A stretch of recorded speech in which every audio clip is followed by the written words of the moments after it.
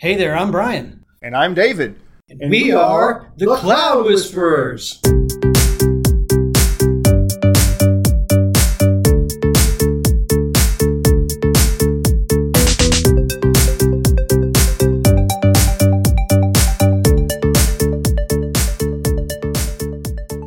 Hey, Brian, it's good to be back again. We have another new setup, and I love it. But what have you been up to the last couple of weeks? Man, just busy with customers.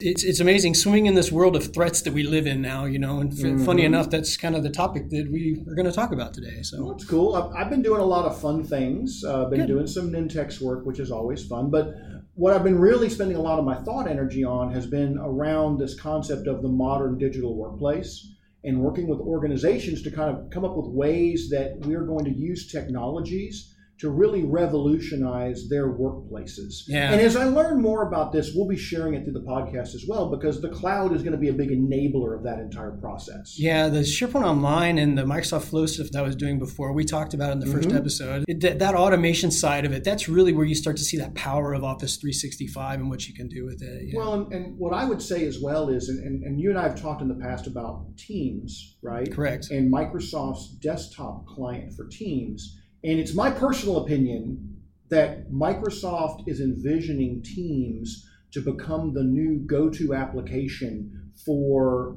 IW workers going forward. Oh, absolutely. You're going to spend your whole day in Teams. That's where you communicate. That's where you collaborate. It's where you have your meetings. It's where you get to all your files.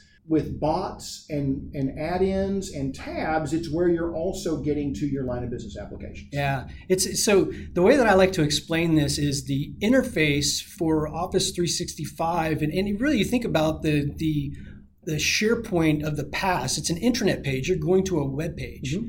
The interface for us is now changing. It is. We've got now Teams as an interface, as a team collaboration, a group chat type of room.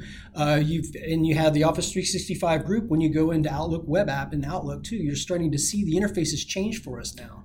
Because of the way they're changing, it's going to enable us to take these same services and embed them into other types of applications. So that when you're sitting in CRM, as an example, I can go and consume information and services Absolutely, yeah. from SharePoint and from Teams and from email. And the same thing is true whether it's CRM or whether it's a custom developed application, and whether it's running on the web or on the desktop or on a mobile device. That ability to consume all of this as a service and then design your own front end for it, I think it's going to be the wave of the future. Yeah, I love the Teams client on my phone. I can't. The Skype client just it crashes on me all the time. I just run the Teams client and I just use that for chatting. You and I chat via that all the time. Exactly. And what I'm doing nowadays is when people are like sending me meeting invites, I'm almost to the point of declining them if they're in Skype. And telling them to send it to me in Teams instead. Yeah. And this week, Microsoft has fully enabled, finally, the external guest access into your Teams. I saw that. Yes, I did see that. That came out this week, and so that's awesome. And we actually used that we had a product demo going on for I forget who it was. It was ShareGate. Okay. And I sent the guy an email because we were trying to get him logged in.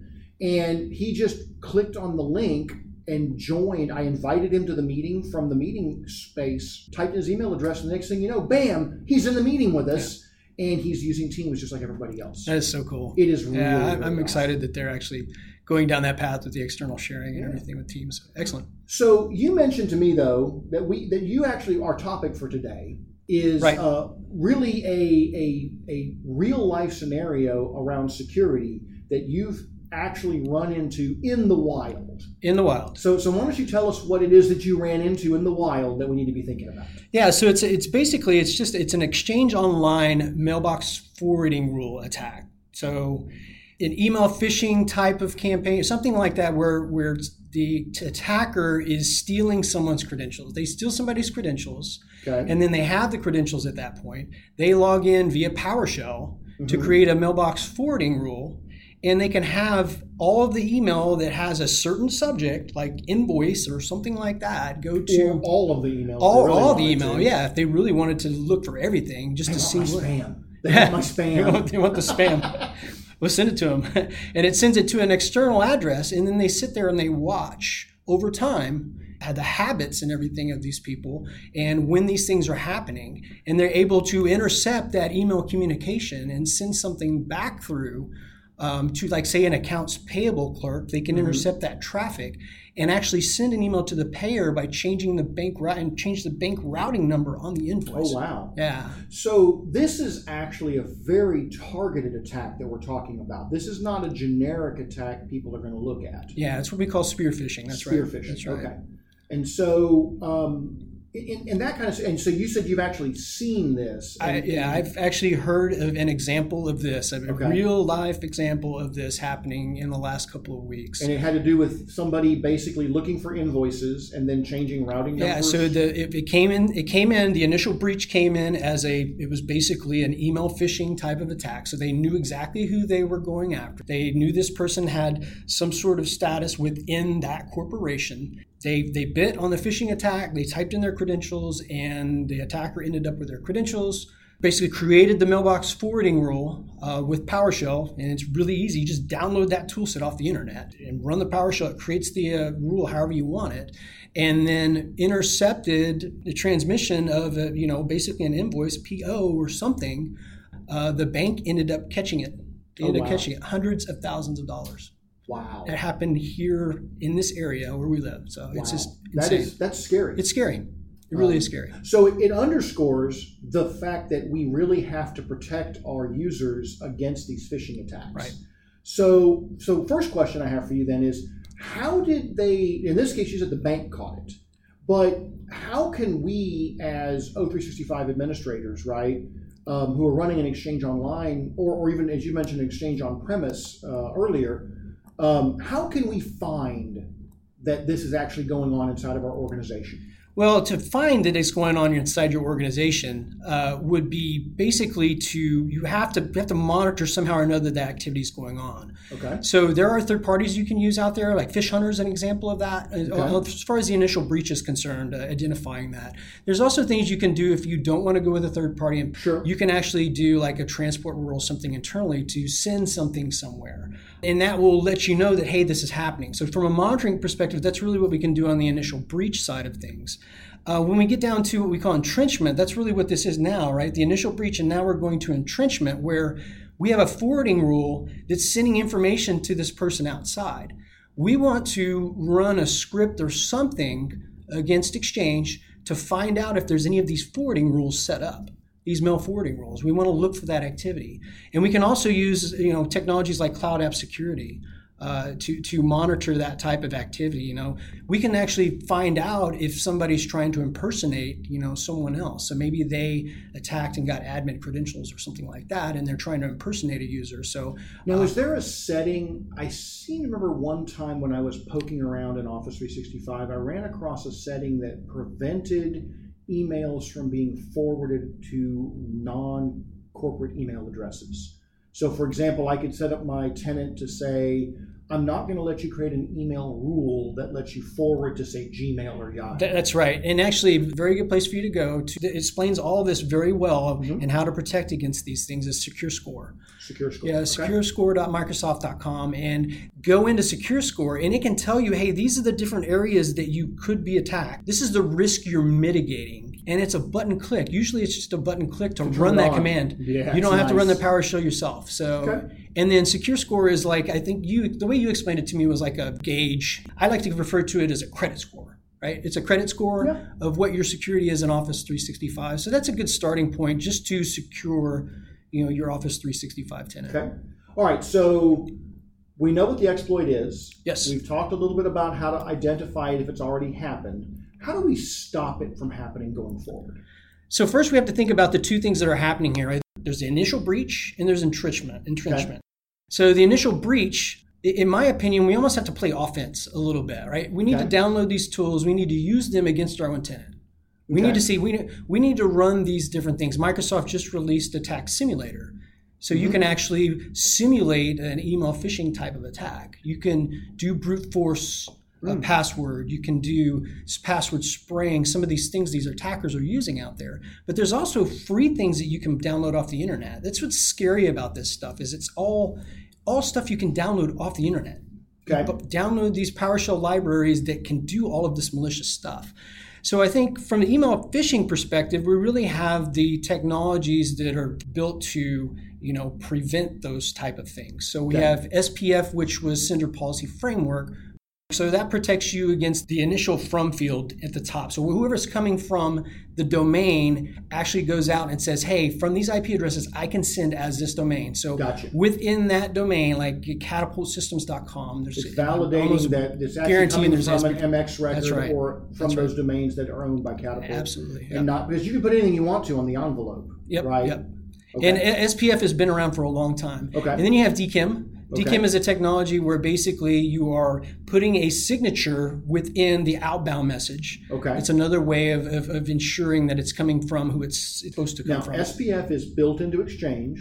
DKIM is also built into Exchange, and you can those are just turned on automatically if you have Exchange Online. Is that correct? So SPF is actually an external technology. Really? It's actually part of the SMTP protocol. It's actually Sender Policy Framework was built on top of that. DKIM is actually a technology that is enabled within Office 365. Okay. And you actually configure it there. Okay. Makes sense. And then the third one that really kind of sits on top of those two technologies is DMARC. And what DMARC does is it actually goes down into the envelope and it looks at the display name and the email address in that envelope. Okay. So whenever you're looking at an email and it says from someone within Outlook, that's what we're talking about. It's that envelope, right? The one that the end user sees. Right. It's not the address, like how to get there, right? It's the envelope. It's like It's like an envelope that you have when you open it up at the house. You know, the envelope, the outside is who it's addressed to. On the inside, you've got other things that are happening inside of it. So DMARC's another way that we can do that. And then beyond DMARC, because DMARC doesn't protect you against slight variations in the domain name. So if I have a catapultsystems.com and there's an @ symbol for one of the A's, DMARC doesn't protect you against that. Okay. So what you do... Or I've seen Microsoft, but with a 0 for the O. Exactly. And that's like the first episode that we had. We talked about that and how it looks legitimate. So the next thing that we can do is something that was just recently released. It's called Advanced Threat Protection, Advanced Email Phishing. It's a policy that you can actually create now, and it's much similar to the way that we have protected against this in the past with an exchange transport rule. It's just got a much more sophisticated engine behind it. So it protects you on top of DMARC. So we're really kind of stacking these technologies to make sure that we're protected to where that email, that phishing email, that person that's trying to spear phish cannot get all the way into that user's mailbox. So we've said that SPF is external. It's part of the SMTP. We've said that the DKIM is built into Exchange Online. Is DMARC built into Exchange Online, or is that part of EMS or O365? No, DMARC is actually just like SPF. It's a technology. It's external. It's a record that gets created in your DNS. This anti-phishing, that is part of Office 365. Yes, it is. But that is O365 E5. That's right. So anything that has advanced threat protection, anything that uses the word advanced, that's typically what I tell customers, or automatic. We're in an E5 type of license. Gotcha. You can get that as an add-on to EOP. But if you went ahead and bought the O365 E5 license, you would have it. And you should, right? Then you would already have this additional level of protection to prevent against this kind of spear phishing attack.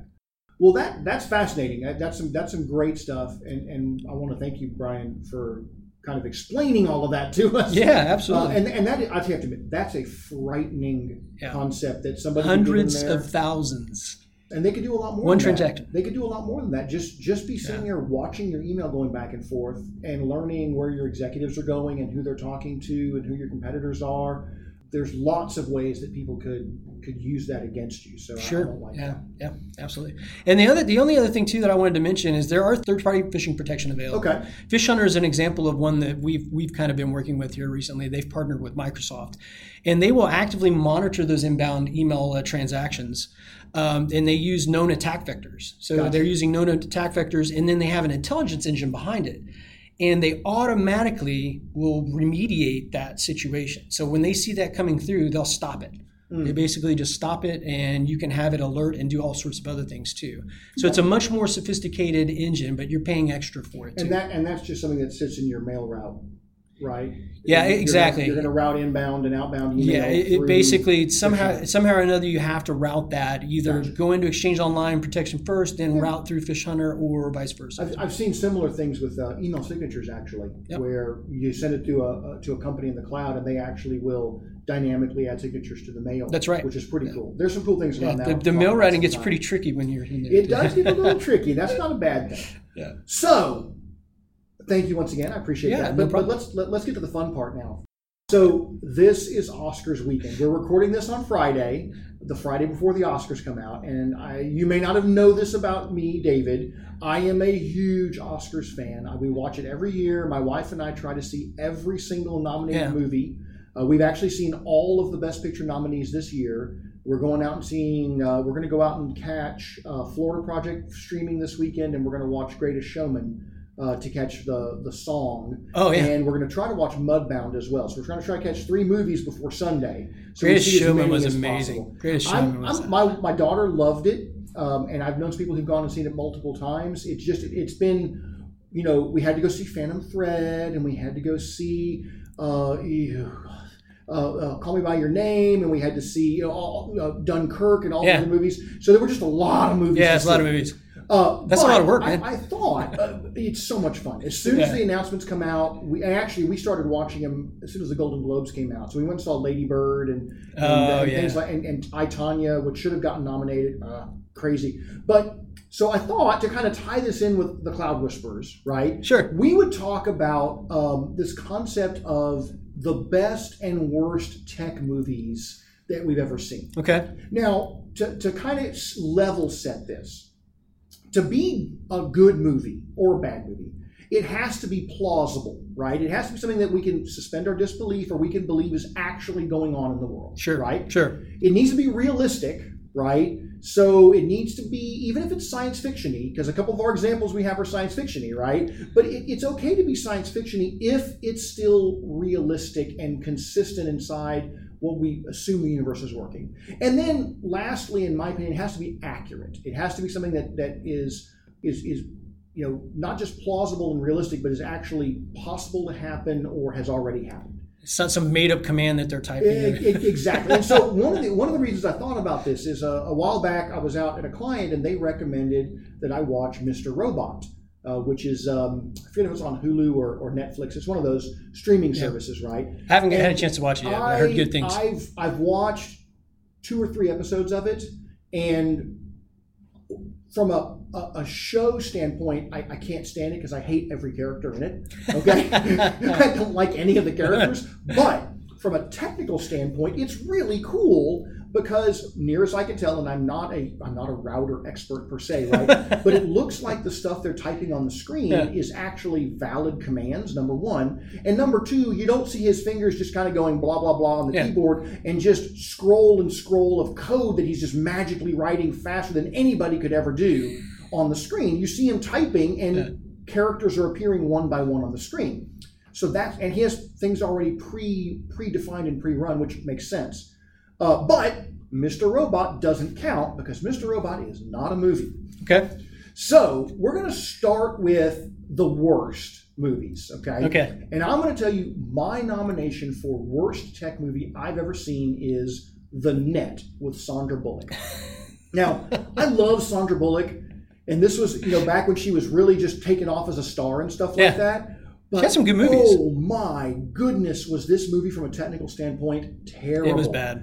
The one that got me was, she's a web designer and writes code and stuff like that, and she calls this guy on the phone because she orders all her pizza online, and there's a lot of really prescient cool stuff about it. But the one that really got me was this guy calls her and says, "Hey, go to this website for this power company. Do you see the little pi symbol down in the lower left hand corner? Now I want you to right mouse." Control Alt click while standing on your left foot and scratching your right earlobe. And when you do that, suddenly you have control of the entire power grid. Right. And you're like, what? Complete total bollocks. It was terrible. And it just, that right there was so implausible and so unrealistic and so inaccurate that's my nomination for worst of all time. So, Brian, what about you? What's your nomination for worst? I'm still torn between Hackers and Swordfish, and I like Swordfish for other reasons. Not the reason everybody's probably thinking that I like it, but I like Swordfish just because of the action behind it. I mean, it was a great movie. It did. But the few scenes that I remember. Where he's just typing away and he's trying to hack into something. He's typing real fast and the screen's moving and all that sort of thing. You kind of see just glimpses of the code that he's writing and everything. It's just so unrealistic. I mean, I can't really consider it a tech movie, but at the same time, that's the one that comes to the top of my mind. And then Hackers, of course, is you want that to be good, but just because the title alone, because I paint a camo pattern on my laptop. It's not going to make it a better hacking movie. Exactly. Even if it did have Angelina Jolie and, of course, Johnny Lee Miller, who's now Sherlock Holmes on Elementary. Oh, yeah. Yeah, which I love. I love that show. Yeah. All right, so what about your nomination for Best Tech movie you ever seen? I absolutely love the Terminator series. I actually loved the series that came out, too. I know that's not a movie, but it's the whole Terminator story I like. The Sarah Connor Chronicles. Yes, that was a very good show. Yes. And I also like Matrix. Hard to argue with Summer Glau and Lena Headey. Oh, yeah, no. Great actors. And then the storylines that they come up with, they're just it's amazing. They just keep fueling that same storyline, and it's just amazing how they've kept it going.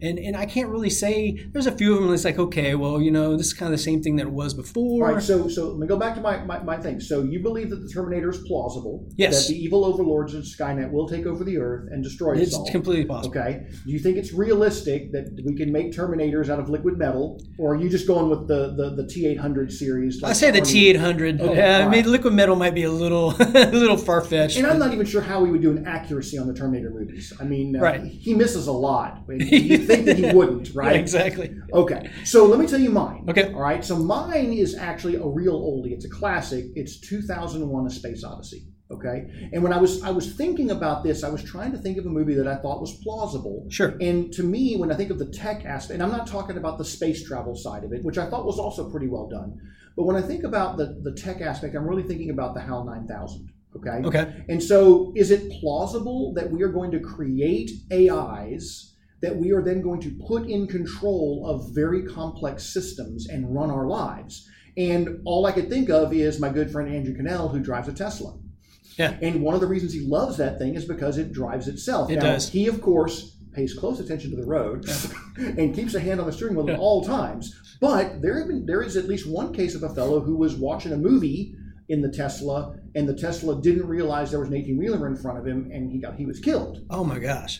Which is why they have a thing on there now that Andrew was telling me that you have to, every small period of time, it jiggles the steering wheel, and if you don't correct the jiggle, after a couple of times, the Tesla will pull over the side of the road and stop, and you're no longer allowed to do automated drive for the rest of that trip. Wow! So they're putting things inside of that. But I'll go back and point out, hey, here's an AI controlling our lives and increasingly more complex systems. So to me, it's very plausible. It's also very realistic, because if we're going to send a mission to Jupiter, it's probably going to have a series of computers that are going to be maintaining it. Sure. And then, from an accuracy standpoint, I thought it was pretty darn accurate when we think about what is an AI going to actually look like. Eventually, and we have a lot of cognitive services now that are doing almost AI kind of things, but they're still very limited in what they're doing. But eventually what's going to happen I think we're kind of scared of it almost, It seems like and we should be to a certain extent. Yeah. Because we have seen the Terminator, and we have seen 2001, and we wonder what will happen when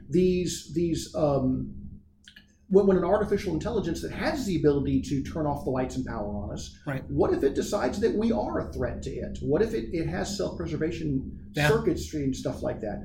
But anyway, so that's my nomination. It's moving very fast. 2001: A Space Odyssey. I love that movie. I'm putting that on my list. I will warn you now, if you go watch it, if you're used to modern movies that are bang, bang, bang, bang, bang, bang, bang, 2001 is a very slow, deliberate, plodding movie that is going to take a long time to get through, and there's lots of things of just silence.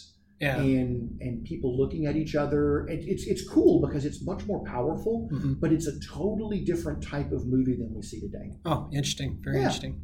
That's a whole other issue. So I'm looking forward to the Oscars this weekend. I'm thinking that it's going to be, I would like to see 3 billboards outside of Ebbing, Missouri win, but I'm thinking it's going to be Shape of Water. Shape of Water? That's my guess right there. All I really care about is Gary Oldman will win the Oscar for Best Actor. If you haven't seen Darkest Hour, he so exemplifies Churchill. It's absolutely amazing. And I will tell you one quick story about Gary Oldman and Darkest Hour. He went and was talking at Hillsdale College about his experience, because Hillsdale is a huge Churchill library and they study Churchill up there. And he was talking about how he would get dressed up as Churchill. It was like 3 hours of makeup every day, and he would come out and he would go out into the war room they were in, and all of the crew were dressed up as extras. So the women were dressed up as the females, and the men were all in uniform. And he comes out of his dressing room and he starts walking down the corridor, and all the people are lined up in the corridor just waiting, right? Yeah. And as he's walking by as Churchill, and he has all of the mannerisms and the actions, all of the women stood up straight and all the men came to attention as he would walk by. And he suddenly realizes that, he was Churchill, and they were just naturally coming to attention and honoring him as he passed by because he was Churchill. And I was like, what an amazingly cool thing. Yeah. So, all right, well. Predictions for the Oscars. We'll see. Mr. By the time you listen to this, you'll probably already found that I was wrong. Except about Gary Oldman. I'm not wrong about Gary Oldman. All right, fair enough. All right, so we'll see you guys again next time. If you haven't already, follow us on SoundCloud. Yep. Send us feedback. If you have an idea of a best or worst tech movie, then, send it to us on Twitter at Cloud Whisperers, right? Go out and do that and communicate with us. We'd love to hear your feedback. And once again, if you've got comments on this, send it to us. Yep. Right? Any ideas? Any ideas for new topics? Yep. Otherwise, we're going to keep talking about what we want to talk about, which hopefully you're interested in as well.